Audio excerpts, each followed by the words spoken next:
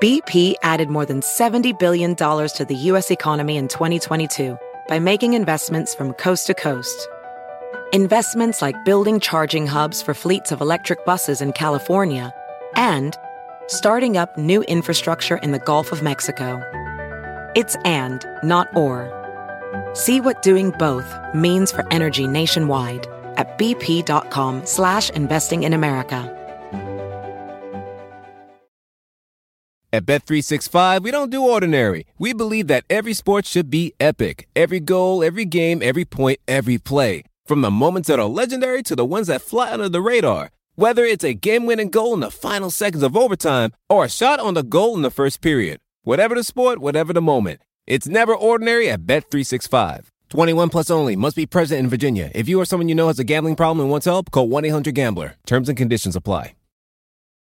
All right, time to take a look at what we expect out of this year's NBA Finals. Raptors and Warriors will have our picks, of course, at the end. But the first thing that stuck out to me about this matchup is I think this is pretty easily the best defense that the Warriors have played against in this entire run since 2015. So you're focusing more on defensive talent plus scheme, or both? Yeah, I think both. The intelligence level, defensive talent. You know, maybe you could say that 2016 OKC team was up there, but that team had, you know, Russell Westbrook, who's going to fall asleep, and KD could bring incredible effort, but also would wane a little bit. It didn't have the most amazing communication. This Raptors team has everything that you could possibly want defensively. If they want to go to the approach of trying to get over screens on Curry, Kyle Lowry could do a pretty good job of that. He chased JJ Redick around for 7 games against Philly. Fred VanVleet looked really good on Curry in the one game in Oakland. John Schumann had this stat that Curry scored just 4 points on 39 possessions with VanVleet guarding. VanVleet is excellent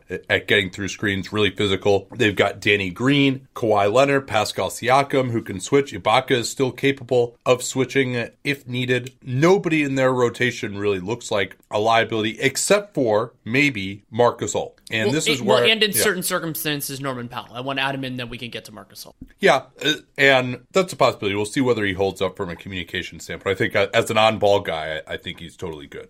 The one thing that they may not be able to do is to switch everything. And that's because OG Anunoby, who may come back at some point in this series, but hard to expect that he could get up to playing against the Warriors in the NBA Finals type of speed. Also, a shooting liability on the other end, which of course we'll get to as well. So I don't know that the switch everything approach is going to work that well. Now they do have guys in Siakam and Leonard and Danny Green who can guard Draymond Green, switch any kind of Green or Curry action. I'm not sure that Curry is going to be able, like, he doesn't have a James Harden that he can go after, for example. You know, that's why I'd say the Rockets definitely caused the Warriors problems, but even someone like PJ Tucker, I thought, you know, is better as kind of a big burly guy. They're not as quick as a lot of these Raptors. And these Raptors are also extremely disruptive, leading the postseason in deflections, 14.4 per game. Warriors are right up there too in the 13s range. And you just have a lot of athleticism, a lot of intelligence, a lot of versatility, and just great individual defensive players. Kawhi Leonard is the best wing defender of this era. Ibaka is an excellent shot blocker. Marc Gasol, slow, but has a ton of intelligence.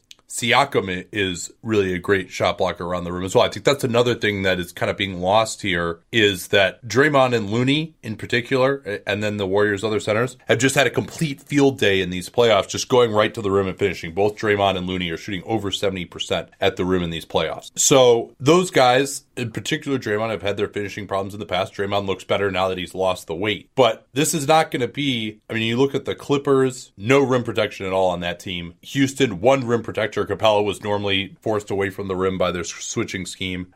And then Portland, really nobody to protect the rim at all. Whereas you've got a lot of guys, whether it's taking charges with Lowry and VanVleet. Danny Green is one of the best shot blocking two guards, the best rim protecting two guards. Siakam can come out of nowhere for blocks. Ibaka. It's not going to be, even when you get those guys going to the rim, it's not going to be just this absolute field day. Just go ahead and finish once you double team Curry. Toronto, so much better at scrambling around than these teams that the Warriors have faced in the West playoffs so far. A point I want to emphasize along these lines is that Toronto has an unusual combination of players who are capable on ball and then dominant in help reactionary capacities. Like Danny Green's a good example here. Kawhi is an amazing example. Siakam too. And deflections could be a big part of this series. The Warriors can be a little reckless with the ball. They can be more than a little reckless with the ball. And Toronto can take advantage of that. I will throw one strange kind of caveat on there, and it's something I appreciated more by virtue of us doing so many Raptors games by the NBA cast, and that's the biggest weakness of Toronto's defense so far doesn't necessarily make sense with their personnel, but it's been their execution in transition. There were weird moments in the Bucks series where Danny Green was just picking up Giannis for not a particularly good reason, or they were getting caught on the offensive glass. Those mistakes are so much more devastating against the Warriors with or without Kevin Durant. They have a lot of players that can move the ball quickly and that can take advantage of the mistakes that are created. They don't necessarily have a guy like Giannis who you put the wrong guy on him and it's just going to become mincemeat really, really quickly. I mean, Durant can be that guy, Curry can at moments, but Giannis is a little bit different in the way that he presses his advantages. But that is concerning to me because of the way the Warriors can stress test those communication issues or identification issues. Yeah, I'm not quite as worried about it as you.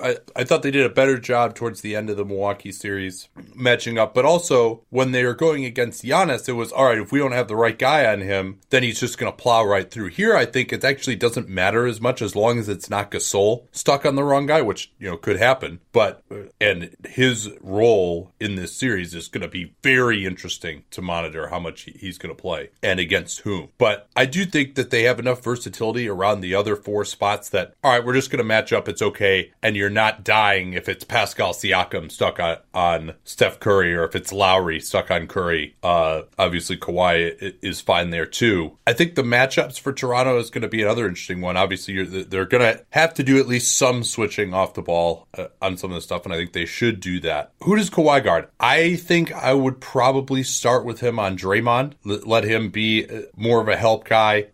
Then the question becomes, where do you put Siakam? Maybe you put him on Iguodala. I think those two matchups are pretty much interchangeable to me, and both of those guys are among the best of their position at helping at the 3 and 4 positions. I think you probably start with Danny Green on Clay and Lowry on Steph. Fred VanVleet, I think, is going to get a lot of time in this series. I think he's their best defender on Steph. And then what do you do with Gasol?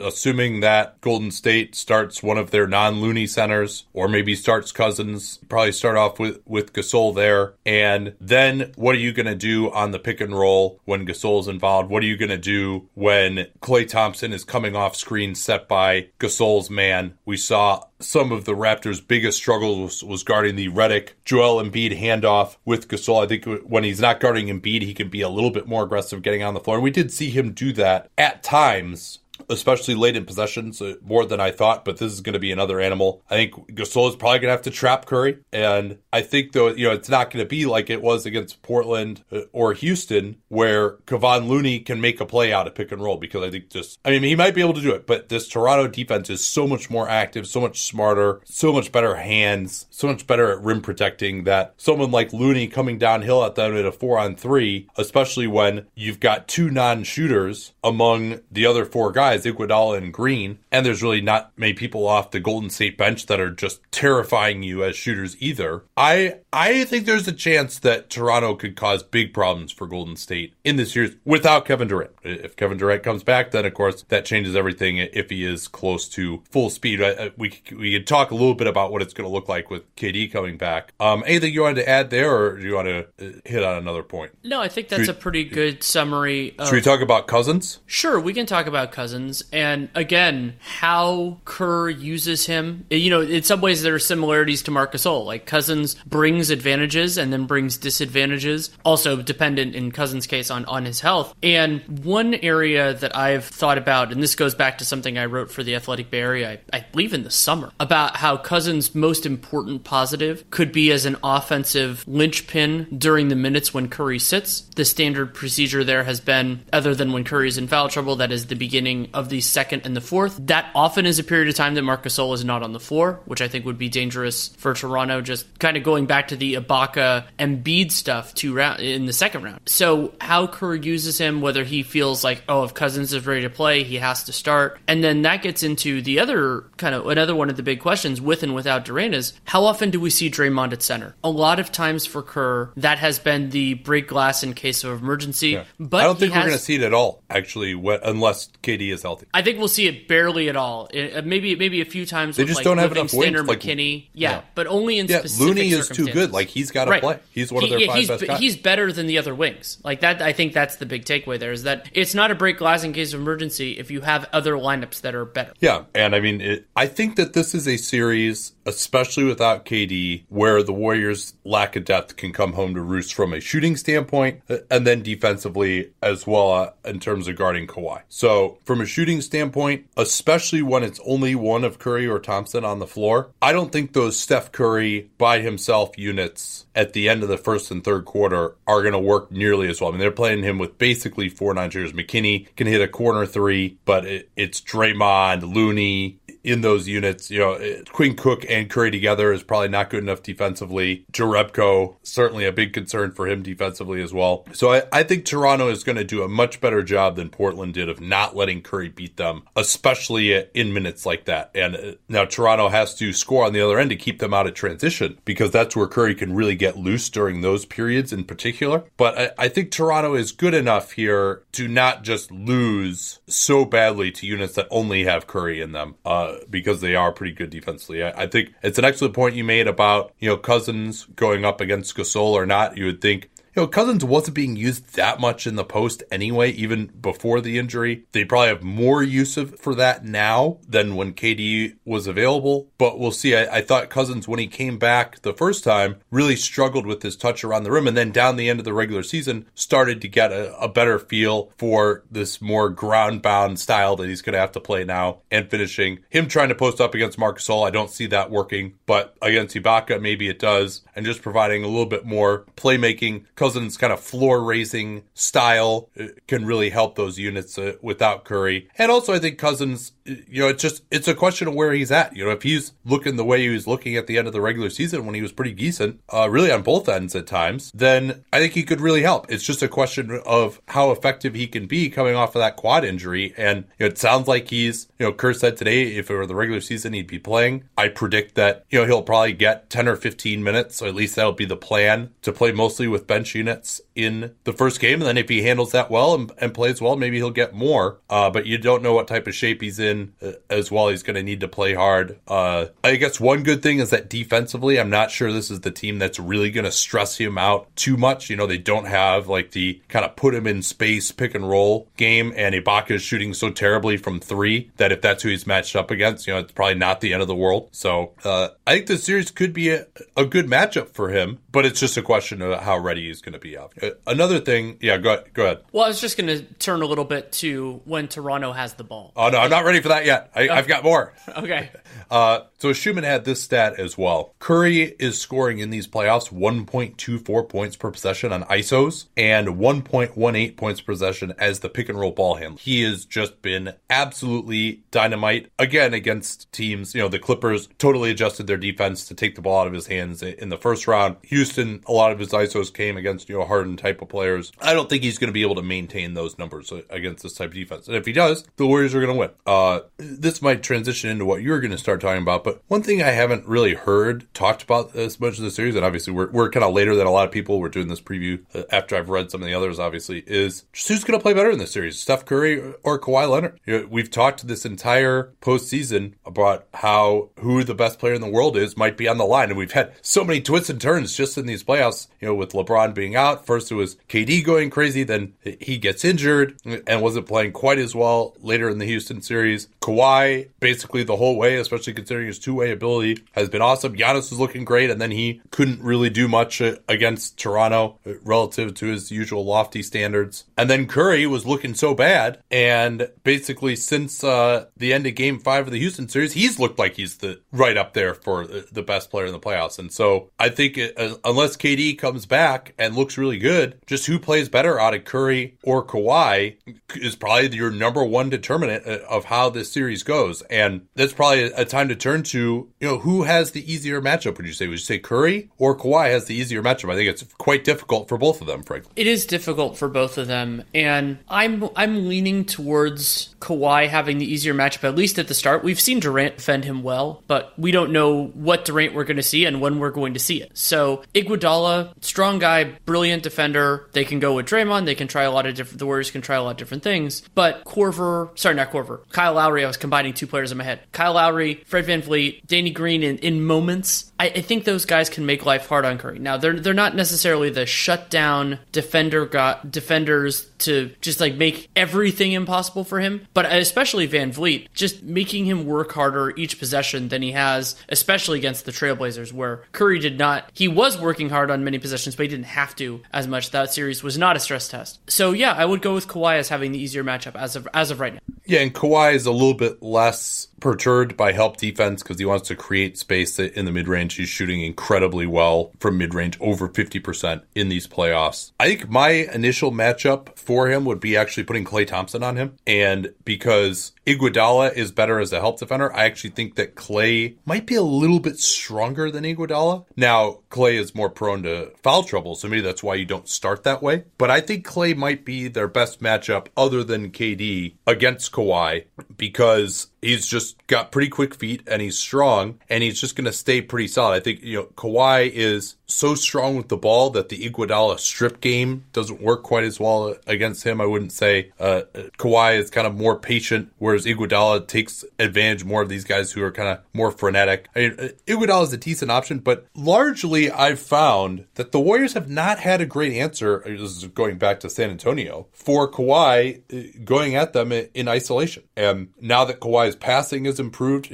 I'm not sure if double teaming is going to be the answer. Draymond would also be a great option, I think, on Kawhi because of his, Kawhi's not necessarily going to out-quick you, and Draymond is strong enough maybe to not get knocked backwards, but they need Draymond as a help defender. And yeah, he can switch on to Kawhi when the action calls for it, but putting him as the main guy, Draymond to me needs to be on Siakam. He can take away Siakam's drive game and also help off of him liberally. So I think that's the way to start off there, and maybe, if you're on a key possession at the end, you could go with Draymond on Kawhi. The reason I think KD defends Kawhi the best out of anyone, though, is that KD is long enough that he can back off a little bit, not let Kawhi get into his body and knock him back to create space, and then can challenge the shot. And Kawhi, he's not this like amazing pick and roll operator, so that doesn't stress KD's ability to get around screens as much. So they do have a lot of options on Kawhi. Ultimately, I would say I think Curry is a little bit easier of a matchup just because of Toronto's centers and that they're not really going to want to switch with those guys. And so when you're playing conventional defense against Curry, generally he's going to find an opening eventually. That's a good point. I was thinking more about the guards than the bigs, but the bigs are somewhat favorable for him, which is funny considering I would say that OKC team has been the best defenders against the Warriors in this era, and Serge Ibaka was on those teams, but it was a little bit of a different construction, and obviously Ibaka is 3 years older now than he was then. So I am interested in kind of how all that plays out. Now, are you ready to talk about? I mean, we already got into it a little bit with Kawhi, but how? Yeah, no. What else you got here? So I think Toronto's half-court offense has been in the season a little bit underappreciated. They were 8th in the league using cleaning the glasses filter in half-court offense, and because they got out in transition so much, they didn't have to use it as much. Transition defense has been a problem for the Warriors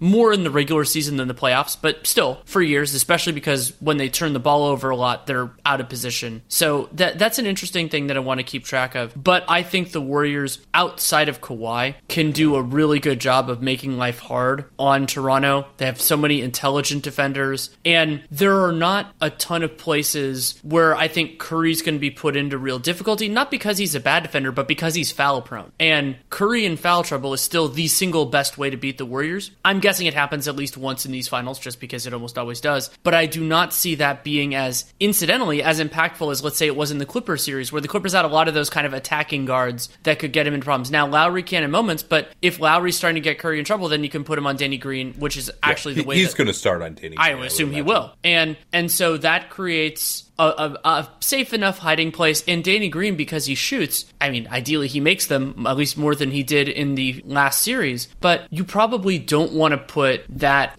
dynamic help defender on Danny Green. You'd rather just do that on Pascal Siakam. I agree with you that that's where Draymond Green should at least start games. And similar idea to Joel Embiid, the benefit though being that because Draymond is often playing alongside a center, then you have even more congestion around the rim. So I don't think Curry's going to be as freaked out in this series. And then the Warriors have a lot of guys that I think can make life hard on Kyle Lowry. And I was thrilled that he did so well in the Milwaukee series after his struggles in the playoffs in previous years. He is in a better ecosystem now that Kawhi can be so ball dominant and he can, pick his spots a little bit more. But other than when he's playing against Quinn Cook, I think this series could be a real challenge for Fred VanVleet, unless it's the Warriors just helping off of him. He will get shots that way. And so I'm concerned, sort of paralleling, though I think they're better than this. The concern that I had going back to that 2017 Spurs series that we never really got to see because Kawhi Leonard got hurt halfway through game one, that I worried that as good as San Antonio was and as strong as their defense was that year, that they weren't going to be able to score reliably against the Warriors. Because the problem is, if it's tough defense on both sides, then it's coming down to like who can pull a couple of shots and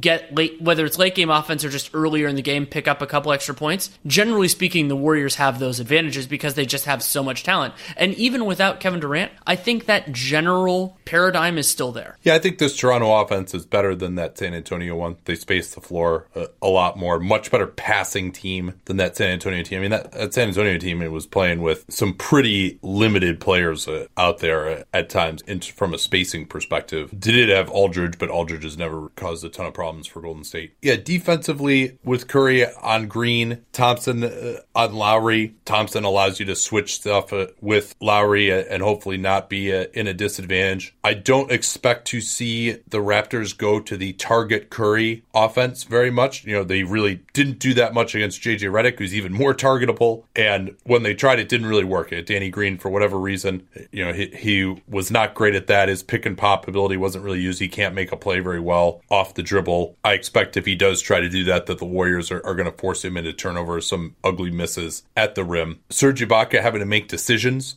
in pick and roll is also something I think the Warriors will be pleased to see. While Toronto has gone up against some very good defenses, probably not quite teams that are as intelligent or as turnover forcing as the Warriors are. The Bucks and Sixers don't force many turnovers, even though Toronto has had a few problems with that in certain games. Another thing that's going to be really interesting in this series is the possession game and the hustle game. Toronto, not a great defensive rebounding team. We probably will not see Ibaka and Gasol together at all. Maybe you could get away with some units like that at the start of the second and fourth quarters. But Golden State actually has been surprisingly good on the offensive glass when they force teams to go small. And then a lot of times they have the hustle and the athleticism advantage. I think Toronto can still be pretty athletic. I'm also interested to see if Toronto will try Siakam at center anyway. Even if Anunoby is not available, you go with Kawhi at the 4, VanVleet and Lowry together, either Green or Powell at the 3. Those could be units that they would try. I don't think we'll see those in game 1, but if the Warriors really start carving up Toronto's centers, then we might be in a different situation going forward here. What do you expect from KD in this series, and how does his return potentially change the series whenever it would occur? It has a few massive effects, even if he is limited. One of them is just another dynamic offensive player that Toronto has to account for. And I don't think Nick Nurse, unless KD just looks so limited, can afford to put too many guys other than Kawhi in base alignments on Durant. He's so much taller than their guards. And yeah, Kyle Lowry can get into his body. Maybe he can try to do some of the Patrick Beverley stuff. But generally speaking, I think those are going to be pretty significant negatives. And then I think Durant will find a space to attack their bigs, including former teammate Serge Ibaka, though I do think Gasol is a much more favorable matchup for KD. But then the other just massive development whenever Durant comes back, should he come back, is taking minutes away from non-finals worthy players. So even if it's 20 minutes a game, those 20 minutes are coming from players who are significantly worse than Kevin Durant. And, Kerr's still going to do a deep rotation. That's who he is. It's a part of his coaching DNA. DNA. And, maybe those spots will work out well like they did in Game 6 against the Rockets, and largely in the Blazers series, though Portland not exactly as threatening as some of the other teams they could have faced in the West playoffs. So it will be important, especially because Durant return would coincide with when all of the other Warriors starters are being pushed harder. Now, Kerr, over the course of a season, and I firmly agree with this, especially for a team as good as the Warriors, he's very judicious about making sure that his starters don't get overextended. We've seen through these playoffs, largely due to necessity, that has already kicked in, but now they've had a week off, and there is no tomorrow. So how much Curry plays, how much Draymond plays, and there could be some diminishing returns if those guys start pushing above 42, 43, but if you combine those ramp-ups with Durant just straight up replacing some of those minutes, I think Nick Nurse just gets a little less comfortable because there aren't as many, McKinneys and Jerebkos of the world to attack. Yeah, if I'm Kerr, I don't want to push Curry much past 40 or 41 minutes when he just has to do so much when he's out there. In that Game 4 against Portland, he left him in for the whole second half, and he was done by the time there was about 5 minutes left in the half, or in the game. Even if KD comes back and he's just like stand in the corner and be the world's most awesome 3-and-D guy who can just shoot over anyone when you leave him and defend Kawhi okay and maybe post up a little bit. I think coming off that calf injury, if he's not 100%, where you're most limited with the calf injury is making the same kind of motion that he injured it with, where you have to put your leg behind you and push off. So if he is limited, I would expect that his drive game would be the biggest issue facing up, but moving his feet defensively, you're not as limited there. Running the floor, it's going to be harder to attack and transition and finish, but shooting the jump shot should be okay for him. Posting up should work reasonably well also for him. Conditioning could be an issue. I mean, we're talking about him doing individual work right now. He hasn't even been out on the floor with his teammates taking any contact yet. I'd be shocked if he plays before Game 2. He did travel with the team, but some of that might just be because it's the finals and they wanted to be part of it, and also just give the Raptors something to think about for Game 2. I'd be very surprised if he returns then, and I don't think he's going to be 100%, but just him and Cousins, again, getting some of these Jerebkos and Cooks and McKinneys out of there. This isn't the type of situation like with the Rockets or the Cavs where anybody who's just not a really good defender is going to get picked on. The Raptors don't play that way necessarily. Other than Kawhi, they don't really have the personnel to play that way. But I do think Durant coming back could change the series. Big surprise there. That was one of the more inane things I've ever said. But my guess would be, Game 4, if maybe Game 5, if they're up in the series, is when he comes back. Anything else you want to hit on before we get into predictions? One other brief point that I'll make is I am interested in whether Nick Nurse will use Steve Kerr's more reliable rotation against him. With Kerr, even dealing with injuries the way that they have, you pretty much know when their best players are going to be on the court. And if Nurse feels that a specific player is better or worse in those minutes, like let's say he thinks Marc Gasol is not particularly desirable to have on the floor when Steph Curry's on the floor. We know Steph Curry's most likely rest is going to be at the beginning of the second and fourth. So I've said for years that proactive coaches, because the Warriors are so good and you need to kind of be in these more David-y strategies no matter what, should use that reliability against the Warriors. And maybe Kerr will adjust eventually, but probably not. And so my instinct is that Nurse is going to start doing some of that later on, just like D'Antoni has at moments and a few other coaches over the last couple of years. Couple other little notes here before we predict. The ability of Toronto's spot-up shooters to hit. I mean, Danny Green is in this awful slump, of course, but Powell has shot extremely well. Van Fleet is on this unprecedented run, 14-17 on threes over his last 3 games after he couldn't hit anything. Gasol, his ability to hit three-pointers has been a huge bellwether for Toronto in these playoffs. Lowry, Leonard, I think you can count on those guys to shoot it pretty well. But I do think those are going to be available. I think the Warriors are going to try and take away the rim. The Warriors actually have allowed the fewest percentage of shots at the rim of any team in these playoffs, which is amazing to think about since they're not the biggest team in the world. They're not like a Milwaukee type of team. Which team faces the bigger shock, I think, will be interesting, right? The Warriors haven't played a defense like this, but Toronto, of course, has not played an offense like this with this level of movement, the type of stress that Steph Curry puts on you in the playoffs. Who's going to be the team that kind of gets staggered by the difference in competition at first? that's going to be huge as well. So I'm ready to do my prediction. Well, I want to mention one more thing. Oh, yeah, and this is something going back to a few different players over the course of my time covering the league have talked about this, about how unusual the structure of the NBA Finals is. And so that can be things like extra days off, which generally beneficial, especially to the team that works their guys harder, but also like weird shoot-arounds and travel times and all that kind of stuff. And I remember Iguodala talking about how big an adjustment that was. There are some Raptors that have dealt with this. I mean, Kawhi and Danny Green most prominently. Serge Ibaka has played in NBA Finals as well. But that is an adjustment that basically only two guys on the Warriors really are going to be dealing with, who two guys who matter. And so I think that is a small advantage. I don't think it's necessarily a big one, but it is interesting because, we like to focus on the on-court stuff, but if players aren't feeling right or they're a little bit off their rhythm, also the games all started at 6 our time, 9 Eastern time, that's a little bit weird as well. So we'll see if that has any impact. Yeah, I think that this, other than Danny Green, while the Raptors are a smart team with a lot of veterans, these are a lot of veterans who desperately have wanted to get to this stage. I guess Ibaka played in the finals in 2012, but Gasol, Lowry, then some of these young guys on the Raptors too, they're maybe more among the fan base than the team. There was kind of a happy to be here vibe a little bit. I tend to discount these sorts of intangibles a little bit more than usual among the media. I'd rather focus on how good the players are and what's going on in the court. I don't think there's going to be like some big choke job from Kyle Lowry because he's always wanted to get to the finals and now he's here. He's certainly, these guys have all faced plenty of pressure before. Yeah, they're taken out of their routines to some degree, but we'll see. Now, if you want to say there's an adjustment period and Toronto having a home game that they could lose and immediately be big time dogs in the series, they lose game 1. Yeah, maybe that's a little bit of a disadvantage, but they also have home court advantage. So I think that cancels that out. If Kevin Durant and DeMarcus Cousins, if I knew that they weren't going to play a minute in the series, I would view this as almost a toss up. I probably would actually go with Raptors.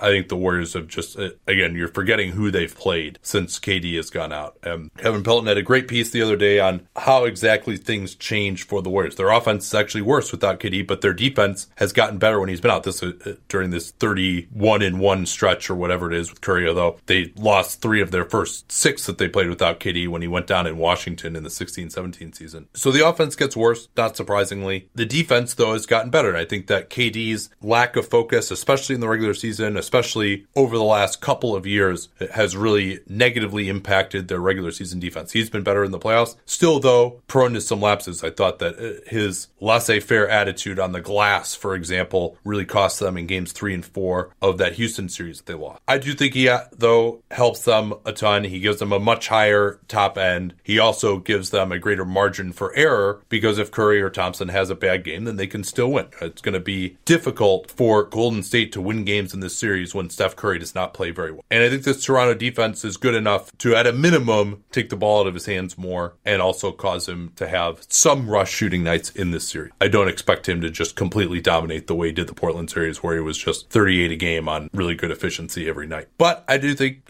Cousins, I think, can help them, if only because it helps take some other guys out of the rotation and it gives them a little bit more scoring on that second unit where it's going to be a rock fight. The Raptors have been awful, by the way, with Leonard off at the start of the second and fourth quarters offensively in these playoffs. So I think, we could be looking at a 2-2 series when KD comes back. Cousins, at least they have the option of just kind of not playing him. But if he is playing well, they can play him more. And so he gives them just a little bit more of an out. Maybe he can help them win one game with some big contributions here and there. I think he does help them, especially with KD out, to just have that one more scorer. If KD weren't coming back, I think I would have gone with Raptors in 7. I do think he's going to come back. Even if he's limited, he can help. So I'm actually going to go with Golden State in 7 here. And the thinking being, taking a page out of your book, you never want to take the road team in a game 7. But my thinking here is that Toronto might be up in the series and then KD comes back. And that's why the Warriors end up, that's how it gets to a game 7, but the Warriors end up winning because KD is back. That's kind of the way I see this playing out here. So you'll almost never see me pick a road team to win in a game 7 in a series, but because of that specific circumstance, that's where I'm going here. But I absolutely believe that the Raptors can win this series and that in terms of like the betting markets, they're underpriced. We agree on that. And if Kevin Durant and DeMarcus Cousins, especially Durant, if Durant were not playing in the series, I would have picked the Raptors. I expect for him to be back at some point, and as I said, even if he's playing 20 minutes a game, those 20 minutes are coming from players that are significantly worse worse even than a limited Kevin Durant. And the stress that he puts on the Raptors, which they would not face otherwise, is really important here. Toronto's defense is fabulous. I think that they will do a really good job, especially for stretches of this game. I mean, we saw that in Game 6 of the Milwaukee series, that in that third quarter and the beginning of the fourth, part of the reason Milwaukee didn't score was that they missed some shots. But mostly, they were getting really hard looks because the Raptors were taking them out. They have such smart defenders. They do a great job of contesting. They don't concede as much penetration as some other teams do. And that will be a big adjustment. And so in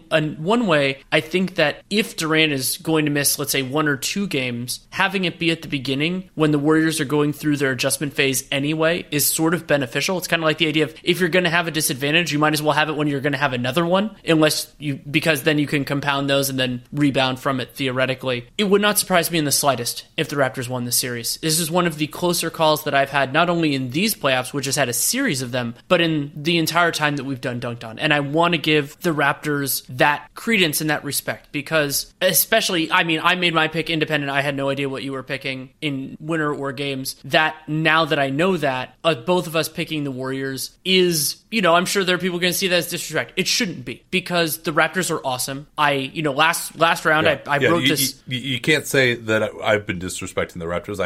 I've had them in this spot all year. Yeah, and I had them in and then took them out, and then, but I talked about last time it was on Twitter because we didn't do it on the show. But I talked about how I agonized over that choice because both of those teams are excellent. They were, and the Raptors outplayed the Bucks overall in the series. Took it, and they're bringing all of that momentum into this series. So it's not a coin flip for me, but it's very close to that. And I do think, though, that the Warriors are a unique challenge. Their intelligence defensively, their personnel, and then the way that their guards in particular, and Draymond, especially when he's engaged, which he has been in these playoffs, the way that their guards challenge you defensively. This is not Eric Bledsoe, George Hill, that kind of thing where it's like, they'll have moments where they go off, or even like, let's say, Pat Connaughton or whatever. Steph Curry, Klay Thompson are both just absolute forces that require a level of diligence physically and mentally that is hard to prepare for. And we've seen really good defenses just not necessarily like struggle with it, but just have lapses. And lapses can be enough. So if Draymond had been playing slightly worse in these playoffs, I would feel more confident in picking the Raptors, but he's been fantastic, especially bringing more offensively. The possibility of Durant coming back, and also the long stretch of the finals, because the games are a little bit more spread out, then he can get closer to right by the end of the series, and those will be some high leverage games. So I'm going Warriors in 6. I think I'm expecting Durant to come back a little sooner than you are. But again, I wouldn't be surprised in the slightest if the Raptors win this series. And I actually think if it goes to Game 7, I would have Toronto, knowing what we know right now, I would have them as the favorites. But it would be closer than the 80% historical record. So I understand why you picked what you did. And I mean, this could be Raptors in 6, Raptors in 7, but I'm going Warriors in 6. Yeah, I bet you if KD is back, the Warriors would be favored in a Game 7 on them, like in Vegas. And I would probably favor them. Oh, I agree with you that they would be favored in Vegas. My instinct, I actually talked about this earlier in the day with somebody, and I said I think I would have it somewhere around 55% for the Raptors, but it would be close. And I mean, there's a lot that we don't know between now and then over those 2+ weeks about how each of these teams looks. And I mean, heaven forbid, but there will be subsequent injuries as well. Well, the other thing I really can't wait for is just what historical effect this series could have. Number 1, Kawhi staying or going. Number 2, KD staying or going if he comes back. If the Warriors basically, are up 3-1 by the time he comes back, or he doesn't come back at all by the time the series is decided, what does that change for him? And Steph Curry, if they win this series, he gets Finals MVP, has a great series. I mean, that'll check off the one box that's still missing on his resume, and he'll really vault himself into probably the second best point guard of all time with a win in this series. He might get there anyway. For me, definitely has the either highest or second highest peak already of any point guard of all time, but with Magic being number 1. Kawhi, he could really establish himself as an all-time great with a great series, maybe even in defeat, frankly. And again, I just going back to the who's going to play better, Curry or Kawhi question, is just going to be absolutely fascinating in this series. Kyle Lowry, if the Raptors win, he's probably makes the Hall of Fame now. Very, very interesting historical connotations. And especially because this might be the last time we see the Warriors like this. The whole league could be different next year as well, with a lot of the player movement and some of it depending upon this series. The NBA Finals is not a time for excuses, but neither is getting into your car. There is no excuse for not wearing a seatbelt. Make it part of your routine, part of your kids' routine every time you get in the car. The safety equipment in modern cars is really good. Obviously, you want to still drive carefully, but the reason that more people survive crashes now than they used to is because of the seatbelt. Yeah, you've got all these airbags, but that's all designed to work with your seatbelt. If you don't wear your seatbelt, none of that other stuff works as well. So if you're going to say you're in a rush or you're too uncomfortable or you just forget, no, just make it part of your routine. In 2017, more than 10,000 people were unbuckled when they were killed in crashes. 51% of people killed in motor vehicle crashes were not wearing seatbelts. And since most people wear their seatbelts, that shows you just how much higher the risk is if you get in a crash when you're not wearing your seatbelt. Even if you're sitting in the back seat, still need to buckle up. If you're riding in taxis, you're using ride-sharing services, make sure you buckle up too. In 2017 alone, seatbelts saved nearly 15,000 lives. So do the smart thing and buckle up every trip, whether you're driving, not driving, front seat, back seat, click it or ticket. Let's talk now about RJ Barrett, projected to be the number 3 overall pick to the Knicks, a player I've seen at the lower levels for 2 hoop summits in a row. Watched him some playing for the Canadian national team at the youth levels. Stands 6'7", 6'9" wingspan, a very left-handed player, kind of a 2-3 combo. Ideally, I think with his size, 6'9" wingspan, you'd probably want him at the 2. What are some of the key stats about him that stuck out to you? Well, so this year he put up a 23 PER on Duke, 32% usage, 53% true shooting. We'll get back to that soon enough. 23.5% assist rate and 13% turnover rate. And so if you want the counting stats, 23 points, 7.6 rebounds, 4 assists in 35 minutes a game, 31% from 3 on 6.2 attempts per game, 67% from the line on 5.9 free throw attempts per game. And like I talked about with Zion, his numbers were largely the same in conference and overall, and that's not really a surprise because Duke plays a strong non-conference schedule. So, you know, I'm looking for that more of the aberrational, like those teams that play just a bunch of softies in the early part of the year, and so that leads to the disparity. Trae Young, I think, actually had some of this because his shooting numbers really dropped off. So that's one thing, and then another thing I want to mention at the beginning, no, I'll save that for later. We can get into the other stuff now. Yeah, also of note, 17.2% defensive rebounds. Thought he was a very good that's a big defensive strength. rebounder. Something that sticks out there. Decent on the offensive glass too, 4.8% offensive rebounds for a 2 guard. He was really playing more of a 3 at Duke a lot of the time. Also have to consider his situation at Duke, which we talked about some with Zion, where they just did not have any other guard who played regularly who was going to knock down threes. They had a stretch 4, this guy Jack White, who played sometimes, and they would kind of play him at the 3. That was an awkward fit. So there was not a ton of spacing for Barrett, and that certainly should be considered in the context. So here's the question I wanted to start by talking about here is, what would you say RJ Barrett is really good at right now compared to most prospects that you're talking about at this type of a level in the draft? It isn't as clear. I had a similar question in terms of somebody with his physical gifts. The one that I have that was impressive to me, and it's funny because how it ties in with Zion, is he's a better passer and operator with the ball in his hands than I had expected. Going back to my familiarity with his Team Canada work, especially more, and the Hoop Summit as well. I didn't realize that he had the court vision that he does, and he throws some really nice entry passes in particular, interior passes, finds the roll man well. So I see some potential for him to have a, whether it's primary or secondary creator role, sort of similar to the better parts of DeMar DeRozan's game, where I wouldn't have necessarily thought that DeRozan would be able to take advantage of those circumstances, be as efficient as he has been, but especially as a passer in those circumstances, and because a lot of 2s, 3s, whatever position RJ ends up being guarded by, those guys still don't have a ton of experience in navigating screen and roll situations. I think that's an interesting strength for him. My big concern and question there, and this ties in with a lot of RJ Barrett's stuff, and this is something I've talked about with Jason Tatum, is that strength so prominent that it works as in the starting five of an NBA team with expectation? And I do not have a strong positive answer there. I think you're actually underselling his passing. I not only was,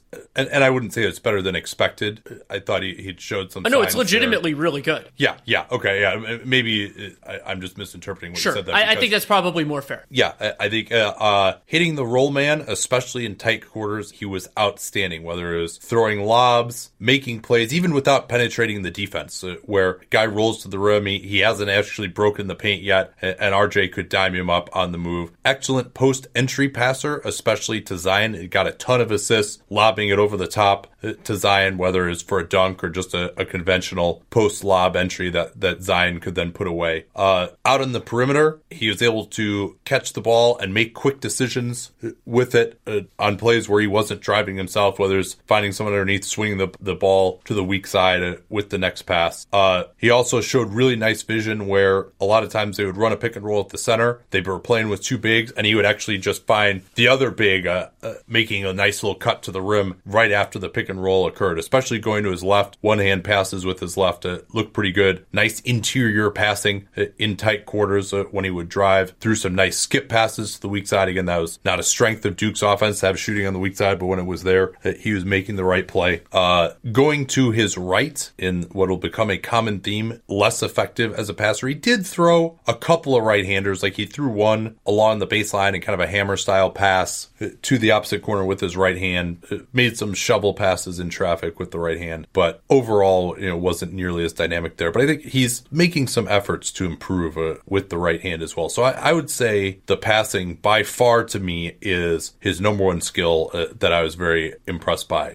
Anything else stick out to you as something that you view as a real strength of his? The defensive rebounding, we talked about that already. Yeah, I would say rebounding, and for him, I think it was a combination of effort and positioning. He was just in the right place a lot, which is almost all, effort, instincts, all that kind of stuff. And they had a lot of rebounders, so it's not like they needed him to be, diving after everything, but I thought Barrett was in the right place at the right time a lot, and that was true of some of his offensive rebounds as well, especially the ones that were not off his own misses. And yeah, I think that's something that, it's a good indicator of somebody who has some of the basketball IQ elements, and I mean also obviously being a great passer, that can lead to improvements in other areas, which I would not consider strength right now, but maybe could be in time. I would just say that scoring mentality, aggressiveness, now that could be good or bad, but if you want to just rank that on the scale, it's definitely high. There are many who've kind of viewed him as, he's such a competitor, he's a winner, he'll never give up, which sometimes can turn into, he just keeps banging his head against the wall and takes some bad shots. The end of the Gonzaga game, for those who watch college basketball, when he took, I think, 5 no-hope contested shots in the lane in like the last minute of the game as they ended up losing. But that is something that people talk to, just as overall aggressive mentality, confidence. And along those lines, I mean, that's where I think the Team Canada stuff comes into play. That was the thing I kind of almost started talking about before. But so an example there is in the FIBA Under-19 tournament, which took place in 2017 in Cairo, I believe. Barrett and his Team Canada teammates faced the USA, and Barrett dropped 38, 13, and 5, and was the MVP of the tournament, was a huge player for them overall. And when you look at the rosters of those two teams, knowing a lot of what we do now with how those players developed, Barrett is one of the only guys on the Canadian team that has some real import in terms of where this is going. And then that US team at various positions had guys that are either already in the NBA, like Hamidou Diallo, Okogie, or will be very soon. College teammate Cam Reddish, Kevin Herter is there, PJ Washington is going to be there soon enough. So those sorts of experiences, and also his success in high school, are notable because that's going against your peer group. And, you're not only competing against your peer group in the NBA, but it shows how if the athletic advantages that he exhibits at certain moments in college and in Team Canada and all that manifest, that his scoring edge and his leadership, intangibles, all that can really work as a positive. Yeah. Now, does he have the capability to back up this strong will? I'm not sure. I think a lot of his success at the high school level and at the college level, to the extent you want to say that he had it, was I'm just going to go through people. I'm going to be bigger than them. I'm going to physically overpower them. If you want to talk about how he scores, some pick and roll, getting to the left hand, some ISO, but really was not effective other than if he could get hard to that right hand. And I'm sorry, to the left hand. And as an athlete, I think for an NBA type of creator, I would say that he's pretty average. The wingspan is not amazing, doesn't get incredible extension. He can get up for some nice dunks going to his left, especially in transition, but he's not going to take off from way out. He does have some long strides, but he's not going to blow by guys. And especially if he can't just get a hard straight line drive going to his left. He's a capable ball handler, but he's not just like, oh man, he's breaking ankles with this handle. Well, so that was something I wanted to bring up. I didn't see much, if any, shake in his game. Yeah. And it's more kind of, okay, I'm going to cross over and then, I can get my shoulder into you, kind of knock you back. But yeah, he very rarely beats his initial man. And when he tries to finish, that guy is either still between him and the basket and he's kind of back down to short floater range, or that guy's right on his hip still affecting the shot. And then, of course, there's help at the rim as well. And that's really important, becoming a larger issue, because a key distinction with RJ Barrett is Barrett on the ball versus off the ball. And when he is not on the ball, it becomes a much larger issue.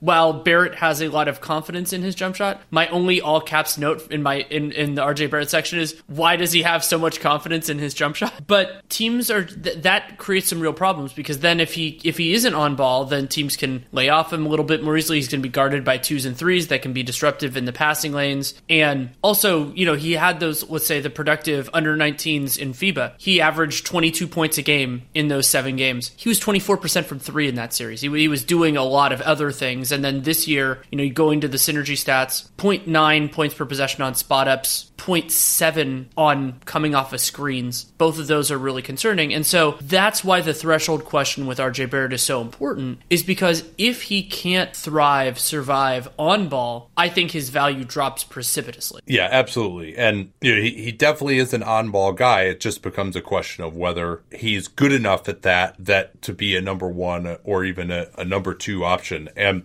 back to the jumper, I think this is a big part of why I have major concerns on that issue, right? And it's not only his ability to hit a spot up, but off the dribble, shot 38% on jumpers in the half court, 35 out of 92. He is not a natural shooter. Now, he has improved a ton over the 2 years that I've seen him, where his jumper looks a little bit less wonky, but he's still very left-hand dominant, has a hitch in it, turns his body way to the side, like a lot of left-hand guys, plays very much with his left side forward, which you'll see a lot of left-handed guys do. When he's facing the rim, it seems like he's always kind of just got his left foot in front of his right foot, and his chest will almost be facing like the right corner sometime. On spot ups, I share your concerns. 32% on catch and shoots, 53 out of 166.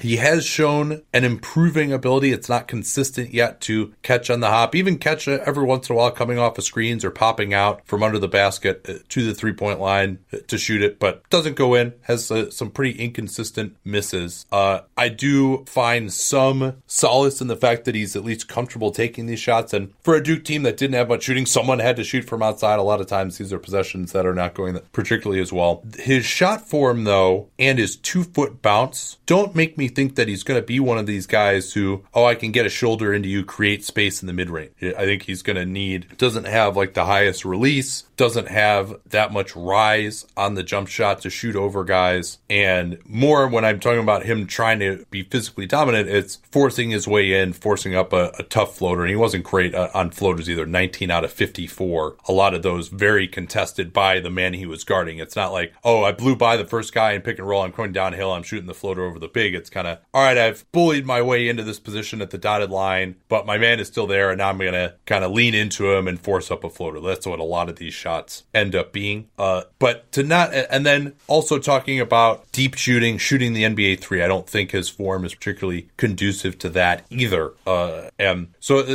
he's taken some strides, but where it is right now is still not great. And the 67% free throw shooting doesn't make you feel particularly optimistic about just his overall natural shooting touch. At a minimum, he is not a natural shooter. So am I going to say he can't improve to be a solid shooter in the NBA? I'm not going to say he can't, but he's not there right now. And so that's one of the things that's starting to become clear to me, and we'll talk about some of the other issues where this is the case as well, is he's just got a lot of things that have to get a lot better. It's not like, okay, if he could just improve his shot, then he's going to be a monster. No, there's a lot of things, and especially some things that are hard to improve, where you say, okay, is this guy really going to be a number one option in the NBA, which is the number 3 pick you're kind of being drafted to be? And also, as you mentioned, the concerns that if he is not a number one option type of player, then where can he fit in it and provide value? Something else I wanted to bring up while we're talking about his offense is I went through, because I was interested in the synergy splits, that that the Blue Devils were very effective when other people shot off of Barrett's isolations. So those are, driving kicks, things like that. And some of that was Barrett created. He was generating help, and then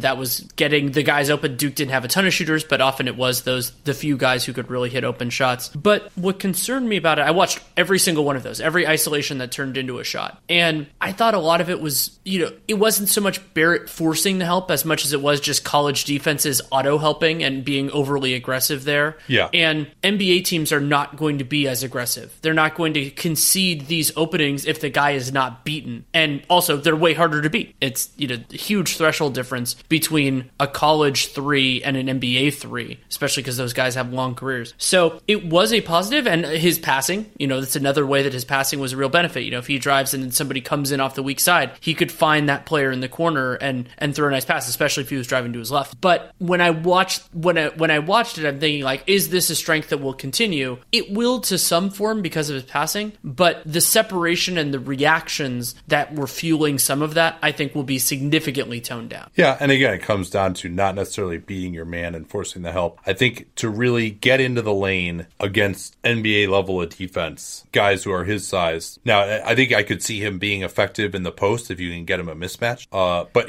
he's going to just have to, again, kind of overpower guys. And he's going to have to get a lot stronger, too, because while he's taller than a lot of those players, he doesn't really wield that height very much. So there was one transition post-up that I liked the process more than the result. He kind of got bumped a little bit from his spot, but he did get that transition seal. And then there was one other play I want to bring up. We talked about his passing, and I forgot to bring this up. Barrett, this is unusual for a guy his size. There was one play that really stuck out to me. It was in the NC State game, which I watched, where he drove, and the primary cover was the roll man. The primary passing target was the roll man. The roll man was covered, but like a good quarterback, Barrett was able to go through his progression, and okay, if that guy's covered, that probably means somebody else is open, and was able to find the secondary read of the guy in the opposite corner. And that is not something most guys his size can do, especially not at age 19. Yeah, if he does succeed, I think it's going to be as a pick and roll player, and to set a screen, get the guy off him, a conventional pick and roll defense, get downhill, force some help, and then hopefully carve that up with his passing. Where I have the concern is he enough of a threat even coming off of that screen that you can't just play him 2-on-2? I think when you are a good passer, you can really make that work. But if he's going into a big who's waiting at the rim, I don't have a lot of confidence in his ability to finish. He's not going to be able to really be a huge threat from the mid-range, I would say. I want to talk a little bit more about that finishing too. In the half court, shot 53% around the basket. That's an okay number. Per Hoop Math, which is all shots at the rim, 64% at the rim. A lot of these are transition, though, where I thought he was excellent in transition. He's pretty fast running the floor, and it makes the right passes in transition, quick decisions, can be a good grab-and-go guy. So he's got that. He is incredibly left-hand dominant. And whether it's going his ISO numbers, basically the only place he was effective as an ISO guy is top of the key, able to get to the left hand. And most teams were able to keep him off that, and when they did force him right, it was really difficult. You can see he's kind of trying trying to get better with the right hand. He had a couple of decent finishes with the right hand, but overall, his natural instinct is to bring the ball right back into the defense with his left hand, and even at the college level, was not able to finish in those situations, especially if he drove baseline. I think he had 5 points on 12 possessions where he drove to his right along the right baseline, and every single time it was because he was trying to bring the ball back into the defender with his left hand, and he's not going to be able to rise up over guys. He's got to really be able to get a shoulder into guys to finish, and is not really capable of doing that with the right hand. As a 2-foot jumper, average, pretty much by NBA standards. Again, not going to be able to rise over guys particularly well. Had a lot of missed finishes around the rim that I thought, most NBA prospects that are being talked about at this level, number 3 overall pick, are going to be able to make it. And yeah, you know what? There wasn't a ton of spacing for Duke, and maybe if you have a perfectly spaced floor, he can be really effective. But there's a lot of plays where I just felt like against pretty mediocre big men, he just wasn't able to score for them at the rim. And like I said, he's working on the right hand, but a lot of these left-handed guys in particular, just for whatever reason, it's a mental block. They just can't develop the finishing ability that much with the right hand. If you look at like D'Angelo Russell or Julius Randle, those are guys who worked on the right hand and are capable sometimes when they shoot with the right hand, but it's just not their natural instinct. Those are both guys who kind of play that same way as lefties, left side forward kind of guys. And so I don't expect the right hand to be that great. And it's huge for him because he's not that athletic. He's got to be able to do something on the right side of the floor. So one thing he does right-handed is push off, and he got called for a fair amount of offensive fouls. And at first, when I was watching Barrett, I thought, yeah, he led the NCAA in charges. In fact, Schmitz had that stat. Yeah, I thought, the NBA, they're going to call that differently. And then I was in between like film sessions, I was reading Sam Vecini's piece where he talked to a lot of coaches, and one of the coaches said he's going to get called for it a lot more in the NBA because he does it every possession. Then after that, when I watched the next batch of film, I noticed that he does it all the time. Like I totally understand because he's not getting past his man, and he's just trying to physically overpower the guy. And so that is a big concern as well, is that, if that gets, it's been a point of education, it might be a point of education next season even. And that could be a problem. And especially if you're not creating the separation in the first place, then refs aren't going to reward you with those extra kind of push-off things if that's like they think that's the way you're getting open, because that's not skill. Yeah, I think he can improve his Euro step game. He does have the long strides. I've got 2 comps for you. One, he's almost the exact same size as DeMar DeRozan. I think he's has a better floor game than DeRozan. DeRozan developed his passing, but RJ is much better than him at this stage. But DeMar was a much better. DeMar is a dunk contest level athlete when he was younger, and RJ is not even close to that kind of a level. So, but I do think they're somewhat similar in that, they don't necessarily have that blow-by speed off the dribble. But DeRozan, his mid-ranger, I don't know that I would expect RJ to get there either. DeRozan deserves a ton of credit for the way he improved his jump shot, but his ability to rise up off of 2 feet, get to his spot, draw fouls on those plays, I don't know that I see RJ developing that type of ability, and certainly nowhere near DeMar's level of finishing at the rim. DeMar is an excellent finisher at the rim. So the other comp that I have for him, which is not a favorable one, and his jumper isn't nearly as bad as this guy, and he's quicker than this guy too, but Evan Turner is the other one that I have, who very much at the college level was relying. He wasn't blowing by guys. He's kind of getting into the lane, rising up over them from 15, or kind of bullying guys and shooting over them at the dotted line. And that's a lot of how I kind of see RJ at this point. Now, RJ could be a more dynamic pick and roll player. He's more athletic than Evan Turner is. I went through every NBA roster and tried to find a comp for him, and I have one more, and it's more negative than the one you just put out there. I see, and both guys that I saw in high school and in college, RJ's a way better passer, but I see some Josh Jackson in. And what I mean by that is a player who had these physical advantages at the younger ages, had some real success. Josh Jackson did in Team USA, he did at Prolific Prep and in AAU capacities. But then once those advantages started getting stripped away, they still had the confidence, but they didn't have the separation generated that made that confidence a positive. Also, both guys have way too much confidence in their jump shot without it being actually good, which is a concern unless they, work on it and for both guys, there were reasons to believe that they wouldn't. And so Barrett's a way better passer. I think he's a significantly better pick and roll operator. But remember, and a better kid by far too. Yeah, it certainly appears that way. And so, and you might remember, we were doing an NBA cast, and somebody asked about RJ, and that Josh Jackson was the guy that I didn't want to poison the well with you. That I thought there were some similarities in terms of like mentality that were very concerning there. And for players, another example of this for me, not comparing them as players, but OJ Mayo, huge physical advantages when he was younger, just didn't have those at the NBA level, and he didn't have enough depth to his game to turn the advantages he still did have into reliable positives. And all of those are very concerning for me with RJ, and it ties in with my just massive problems with him defensively. Yeah, I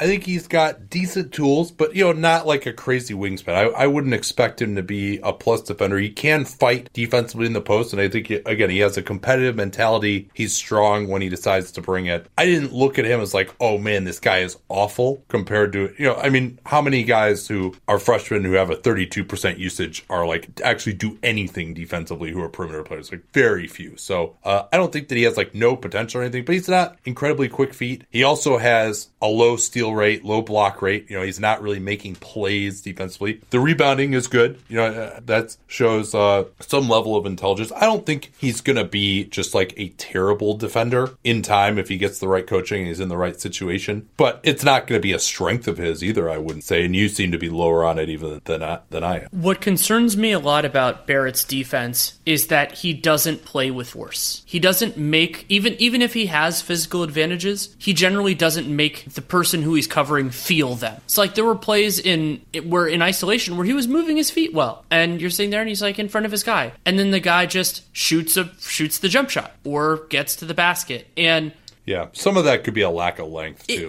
Lack of length, which isn't going to improve when he faces NBA talent. Maybe if he ends up being a 2, and then at that point he'll be strong, he'll be taller than a lot of the guys. Ideally, he'll be stronger than many of them as well. But from my experience, players who have that as their weakness, not necessarily their physical tools, but the way they use them, it's a lot harder to get them to change. Because, yeah, maybe he's playing a lower role, but it certainly would have helped Duke if he was more engaged. It was a weird freshman-led, not only freshman-led team, but almost exclusively freshman team. I'm a little bit freaked out about that because if Barrett's offense isn't there, he's going to need to be at least stable defensively. And there were plays where and some of this might have been Coach K scheme. I didn't have too good a handle. Maybe after I watch more Reddish, I'll have a better sense of this. Where Barrett he was coming off of his guy on the weak side, not really affecting anything else on the floor.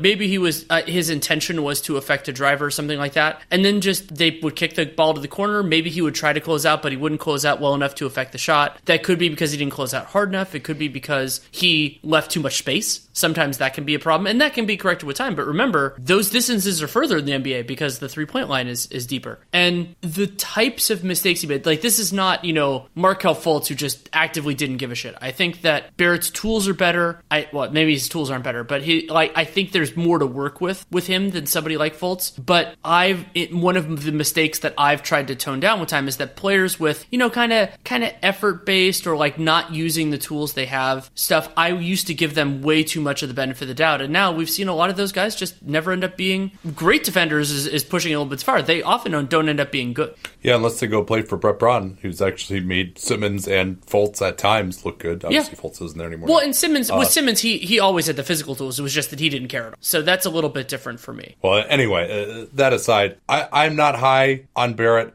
Many of the moves, the scoring, he is below average efficiency in college. Doesn't get to the line a ton. 32% free throw rate is okay, but not amazing for the type of guy that he was. And again, the shooting there was not very good either, the 67%. But so much of what I watched him, other than in transition, was just like, that's not an NBA move. That's not an NBA move. That's not going to work in the NBA. And I think the easier thing, because I feel so much lower on him than many, and particularly people that I respect, like Schmitz and Gavoni seem to be pretty high on him. And I think a lot of what their rationale for that is, it's just the situation at Duke was not good, and that with more space, he's going to look a lot better. And I'm just not sure that that's true. I mean, I think if it does go wrong for me here and he turns out to be really good, how does that happen? Well, I think, he just becomes a great pick and roll operator, really good in transition as a grab and go guy, adequate defender who can do some switching. And then the jump shot has to come around. He's not athletic enough to be a really good NBA player unless that jump shot really improves and really comes around. I'm not a believer in that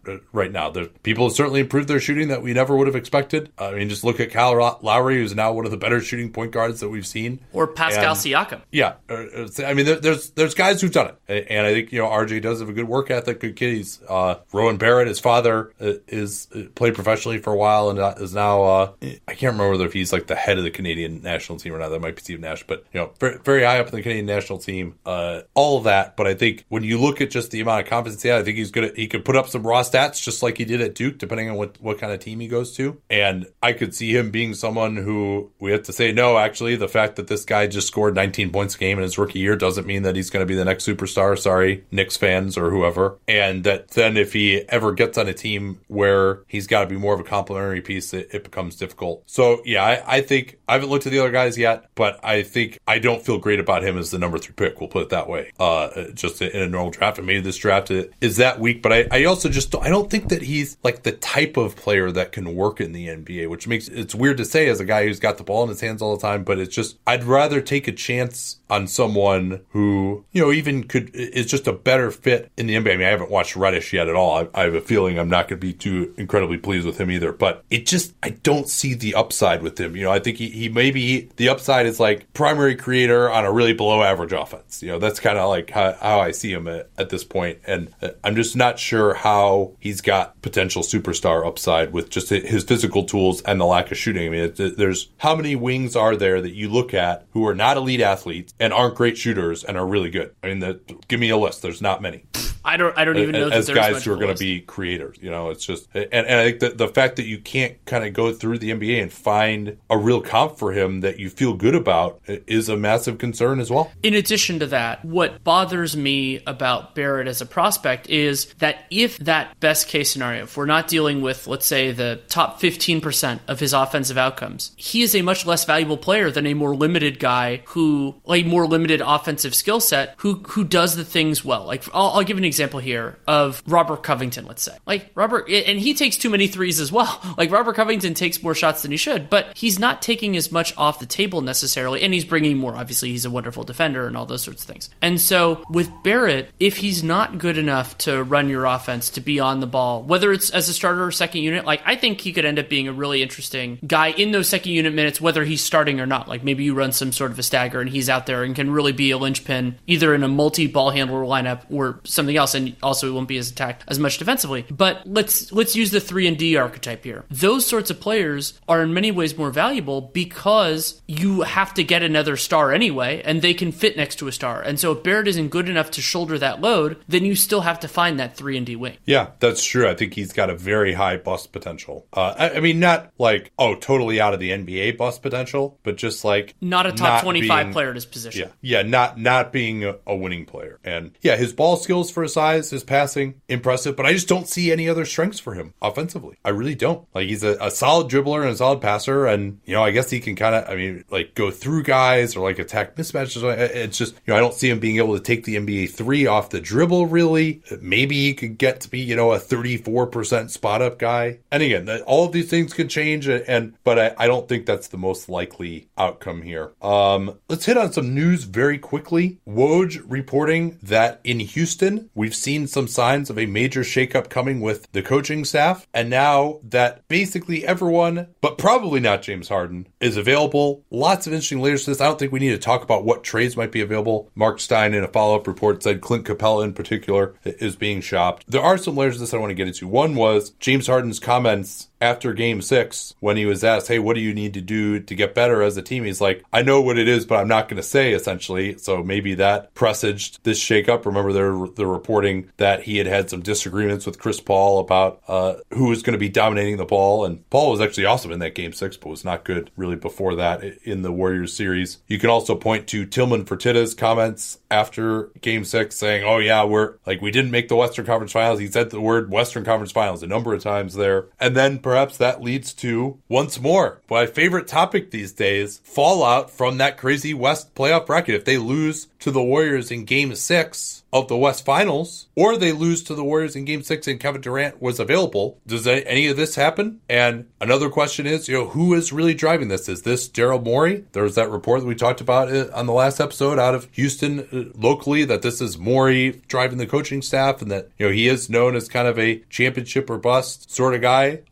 Is it Tillman Fertitta who is saying, hey, you got to make major changes here. This wasn't good enough to not get to the West Finals. And, Fertitta was definitely very adamant that they were never going to rest. And also, there is perhaps the specter, maybe not a primary driver, but if they decide to remake their team by making trades, might be a little easier to stay under the luxury tax this year than if they try to just add to the existing core already. Just as a general proposition, Danny, is this how you'd be approaching it if you were them? I mean, obviously you always listen on any of your players unless it's, a James Harden type of guy. But do you feel like, it seems to have gotten beyond that level now to okay, we need to make a change. That seems to be the mentality. Do they need to make a change? Or if you were in their position, would you just try and run it back with this group next year? There is a big parallel for me with the coaching staff turnover, in that without the further context, which will come with time, you can take either a positive or negative view of this that depends a lot on your own expectations. So with the coaching staff, maybe they end up hiring better coaches than the ones they had. But also maybe they don't. Maybe it's going to alienate D'Antoni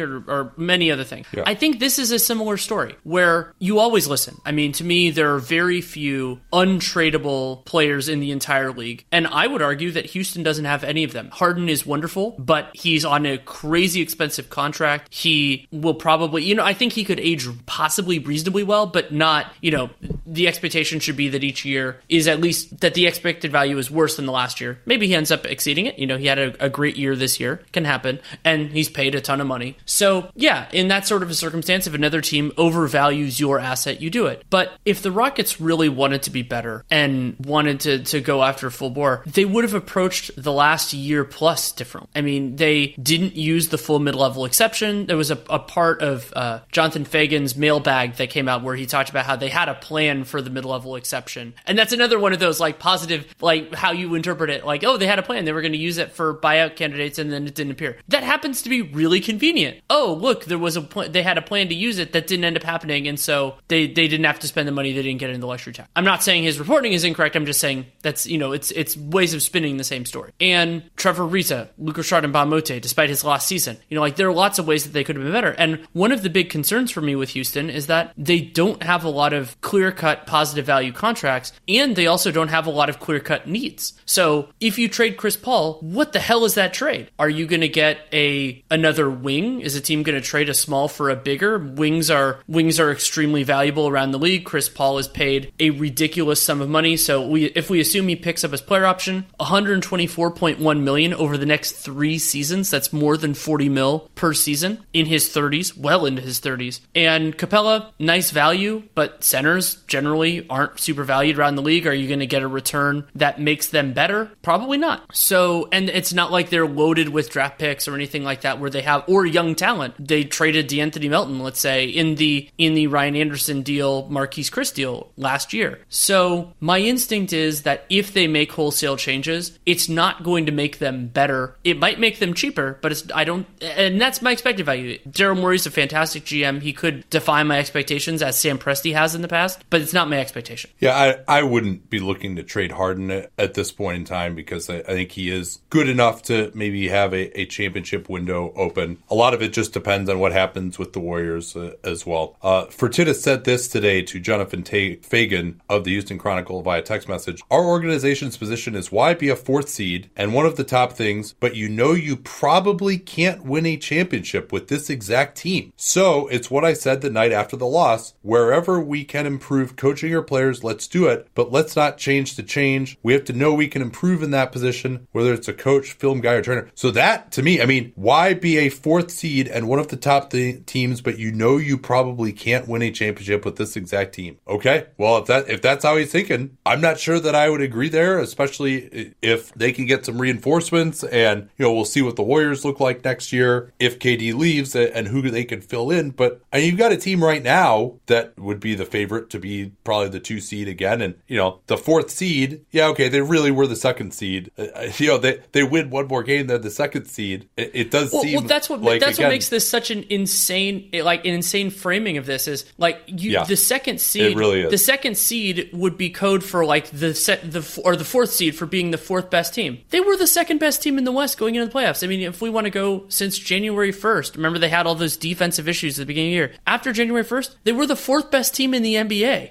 In terms of net rating, including the glass, they were outscoring teams by 7.5 points per possessions. Yeah, the Jazz and the Warriors were ahead of them, but I mean, the Rockets were in that mix. The Rockets beat the Jazz in the playoffs, so easily. What more does he expect? And what more does he expect that wasn't that okay? We're going to let Trevor Ariza go on a 1-year, $15 million deal because he wouldn't have helped. Oh, but we're the 4 seed, so now we're going to do it. It's these things that could be, if you took it at face, maybe it could be justified, but when you take it all together, it's like, oh no, this is just a series of escalating statements that look like they're saving face and also misread the circumstance. Yeah, we'll have a lot more to talk about when we get into their offseason. Let's kind of see how this plays out over the next week or so, and we can come up with some potential trades and really evaluate that. Speaking of potential trades, quickly, AD and David Griffin, along with Chris Paul, met this morning in LA. They're expected to continue a dialogue moving forward, but Shams says it is highly unlikely that Davis's stance changes on wanting a trade. And out of Chicago, Casey Johnson reported last week that Coby White left the combine with widespread speculation that he has received a draft promise, and 2 league executives believe that White's promise is from a team that picks before the Bulls at number 7. Now, that could just be a smokescreen. The Bulls desperately need a point guard with White's skill set who can shoot, and they've been known to make the promise before. And then finally, RJ Hampton, who is one of the top prospects in the class of 2020. He will play for the New Zealand Breakers in the NBL, which is the Australian and New Zealand League.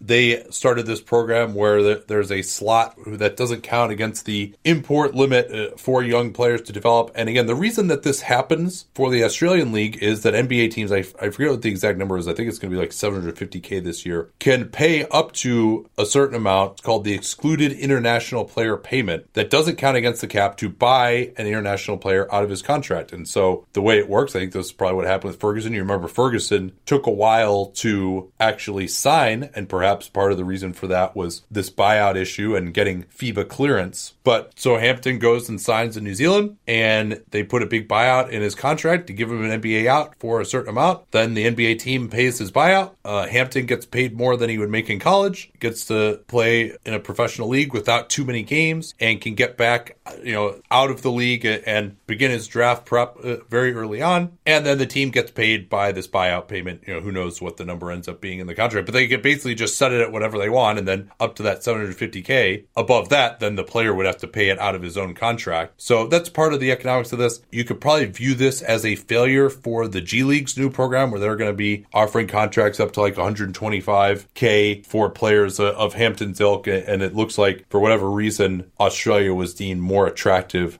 for him than that G League program. A couple of other things to note. Hampton, this was not an academic issue. It was not him lacking qualifications. He had a lot of high major offers. I think I heard Schmidt say that he has a 3.7 GPA. So this is not... Ferguson and Moutier, the 2 most recent, and Brandon Jennings, probably the 3 most recent top prospects to go overseas, all did have those academic issues. Right. So this is Hampton making a conscious choice. I think another important benefit, you talked about the schedule, the calendar. I think that's a a big benefit for the ABL or the NBL. And another one is it's an English language country. So a lot of the adjustments like that Brandon Jennings went through going to Italy, not as big of a deal. And I'm going to be fascinated to see what this does. To me, it puts a stronger impetus on the NBA to figure things out to keep these players in-house or fix the age limit. And I think it should be both. Like you create a series of different avenues within the United States, or at least North America, to make that happen. So yeah, I'm very interested in how all this works out, what the ripple effects are moving forward. I wouldn't be surprised if this continues to happen until the system gets fixed.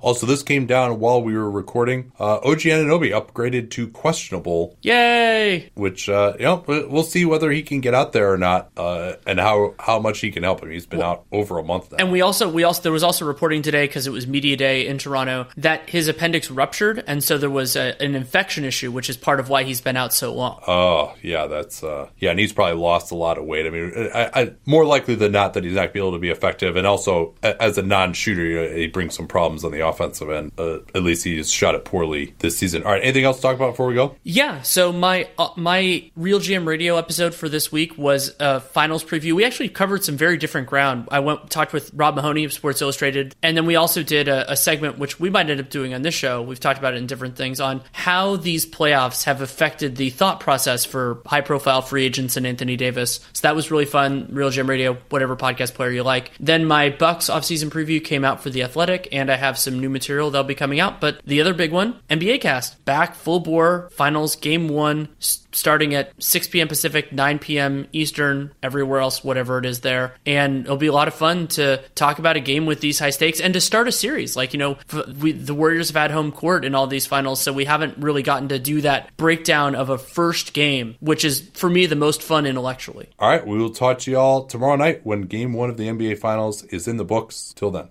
At Bet365, we don't do ordinary. We believe that every sport should be epic. Every basket, every game, every point, every play. From the moments that are legendary to the ones that fly under the radar. Whether it's a three-pointer at the buzzer to tie the game or a player that goes 2 for 2 at the foul line. Whatever the sport, whatever the moment. It's never ordinary at Bet365. 21 plus only. Must be present in Virginia. If you or someone you know has a gambling problem and wants help, call 1-800-GAMBLER. Terms and conditions apply.